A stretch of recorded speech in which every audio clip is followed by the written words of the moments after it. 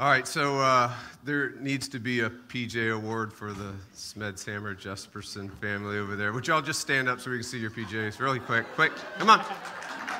Let's see him. Let's see him. Yes.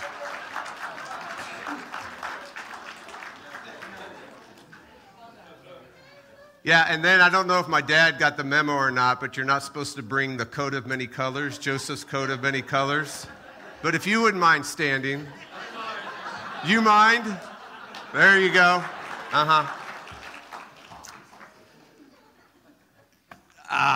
Okay.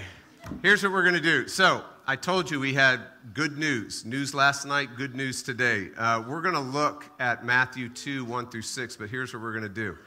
Did you know that everyone was reading the same thing when Jesus was born? Everyone. So the state, the ruling elite, was reading the same thing. You have the church, the saints, they were reading the same thing. You had the academy, the intellectual and cultural elites reading the same thing. You had the common person, the working class, reading the same thing. You even had the occult, those that dabble in the supernatural and the unseen world. Everyone was reading the same thing. So what held their attention? The answer is the same thing. What hooked their hearts? The answer is the same thing. The Jerusalem Times had this thing that they were reading on their number one bestseller list. It was Amazon's number one book. It was the number one tweet, right? More than Elon Musk. I guess Elon Musk is second in the world, 122 million followers. Who's number one? Anybody know? President Obama with 133 million followers. So again, what is it? What is it that everybody's reading? Well, here it is. This is it. Are you ready? In Matthew 2, if we have that text, put it up here. It says, "Now after Jesus was born in Bethlehem in Judea in the days of Herod the king," here's the state, the ruling elite. "Behold, wise men from the east," here's the occult, the weird ones. We would call them New Agers today. Paul would call them doctrines of demons. "They came to Jerusalem saying, 'Where is he who has been born King of the Jews? For we saw his star when it rose, and we've come to worship him.' And when Herod the king, the state, heard this, he was troubled, and all Jerusalem with him," the common people, the working class. "And assembling all the chief priests, the church, the saints, and the scribes, the academy, the cultural, intellectual elites, he inquired of them where the Christ, this King of the Jews, right, was to be born. They," and this is an interesting combination because it doesn't happen much today, but back then, the church and the academy were working together. "They said," they told him, the state, the ruling elite, "in Bethlehem of Judea. For so it is written by the prophet," and there it is, what everybody's reading. What is everybody reading? The prophet. The whole ancient world in a major metropolitan city was all reading the prophet. They were reading someone who brings news from another world. Amazing. So what was this prophet saying? What was the news? Here it is in verse 6. "And you, O Bethlehem, in the land of Judah." Now we need some quick background on that. What is Judah? So Judah is the fourth son of Jacob. Jacob had 12 sons. He was the fourth son by Leah, the unloved wife of Jacob. Jacob did not love Leah. He loved Rachel. So Judah's from an unloved mom, fourth son, 12 sons that ended up having 12 families that the ancient world called 12 tribes, would end up being Israel. What is the prophet saying? What's the news? "And you, O Bethlehem, in the land of Judah, are by no means the least among the rulers of Judah, for from you shall come a ruler who will shepherd my people Israel." Now, in the ancient world, Judah's family was called the Lions. the lions. Why were they called the lions? Because this is where the leaders came from. This is where the rulers came from. This is where the warriors came from. This is where the kings came from. And this is also where the greatest king possibly in all the ancient world, this guy by the name of King David, came from. And then there were whispers that went all the way back to Genesis, that moved all the way through every book in the Bible and every redemptive thing that God did in the world, that there were whispers of this greater David, this magical, mystical, mighty champion that would also come from Judah. Verse 6 is about the greater David. Verse 6 is about the one they call the Lion of the tribe of Judah.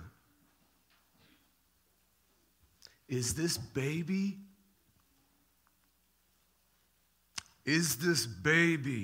in Bethlehem the lion? Everyone's asking. Everyone's thinking about it. Everybody wants to know. So yeah, everyone in the ancient world was reading the same thing. So the roar of a lion can be heard for 5 miles. That's 114 decibels. That's louder than a rock concert, Dean Mitchell. That's equivalent to a jet plane taking off.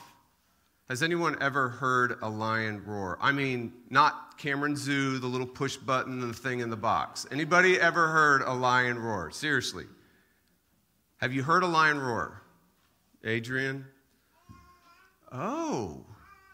And we see a little person heard a lion roar. Thank you, honey, for telling me that. Okay, so the first time I heard a lion roar, and it's the only time I've heard a lion roar, we were at the Pittsburgh Zoo with our young family at the time. And the zoo was one of those first that had the open habitat zoos. Now they're all the rage, but back then, all the animals were in the cage just pacing. Remember those days? I remember as a little kid, I was like, oh man, like I'd eat everybody that came by me if I was that lion in that cage. Just put a hand in, please. So there was this, we were walking to it. We didn't know where it was, but it was Pride Rock, and you're going up on this hill, and all of a sudden, and we're just pushing a stroller. I got, I think, 4 kids at the time. I think we had 4. Yeah, we didn't have Ty at the time. We had 4 kids at the time. And all of a sudden, you heard this.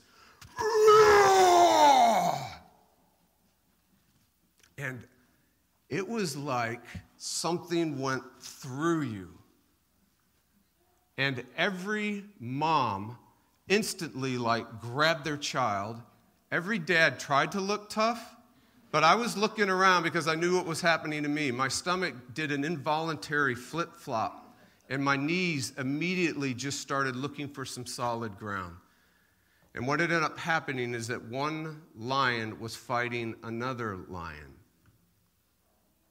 It was absolutely an amazing sound. Lions roar for 3 reasons. They roar before an enemy. They roar to claim something that's theirs from an enemy, territory, a fresh kill, food, someone in their pride pack, another lion or lioness. And then finally they roar in victory when they kill their enemy. 33 years after this incredible moment that the text we just looked at, 33 years after that, when all the world came together and was reading the same thing in this Jerusalem city, 33 years after that, Jesus loses one of his dear friends. And 3 days later, he goes to visit the family, 2 sisters, Mary and Martha. It's an interesting conversation. It's recorded in John. If you haven't read it, I encourage you to read it maybe later this week. And then he does the strangest thing after 3 days of his friend being dead. He visits the tomb. And John records it this way. John records Jesus standing before the tomb, and he roars. And then John records that in this tomb, Jesus claims a friend. And he roars, "Lazarus, come out." And then days later, when he rises from the dead, he roars. And all the angels with him. Jesus was born to roar. He was born to roar before your tomb, your enemy. And what is that? Well, the Bible tells us it's all the brokenness in us. I was hearing today, someone was actually saying on the radio that, I don't know why people just keep separating themselves from God. And I thought, it's really not that good. We're already separated from God. Everyone. It's not that we separate ourselves. We come into this world separated. It's already worse than we thought.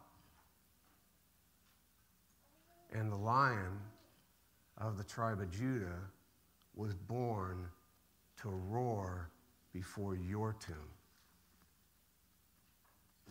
Your sin, my sin, my guilt, and guilt is a real thing.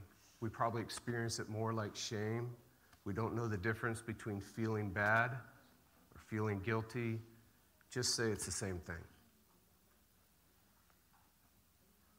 And he roars before that, and he roars before your suffering, and he roars before all your misery. Every multifaceted form that you and I have of self-imprisonment. He roars. And then he roars to claim you because you're his. He says, "Lucy, come out. Luke, come out." And then he was born to roar in your victory. In your victory over the tomb, because what he does is he empties your tomb. Empties it. And this morning, I know many of us actually think we're still in there, or parts of us are still in there, or this area of our life is still in there, or this area of this broken world is still in there. But what if, right now, your tomb was already empty? You know what would happen? If we get this kind of news, it's time for you to roar. It's time for you to roar before all the tombs in your life.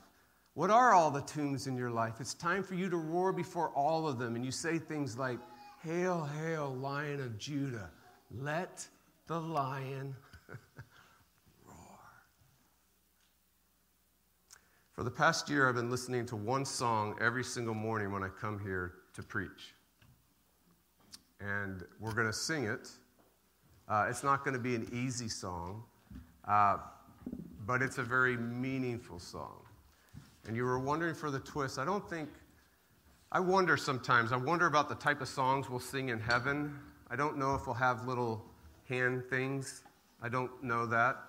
I do know we will roar. I do know it will sound like a bunch of lions roaring. Let's stand and sing.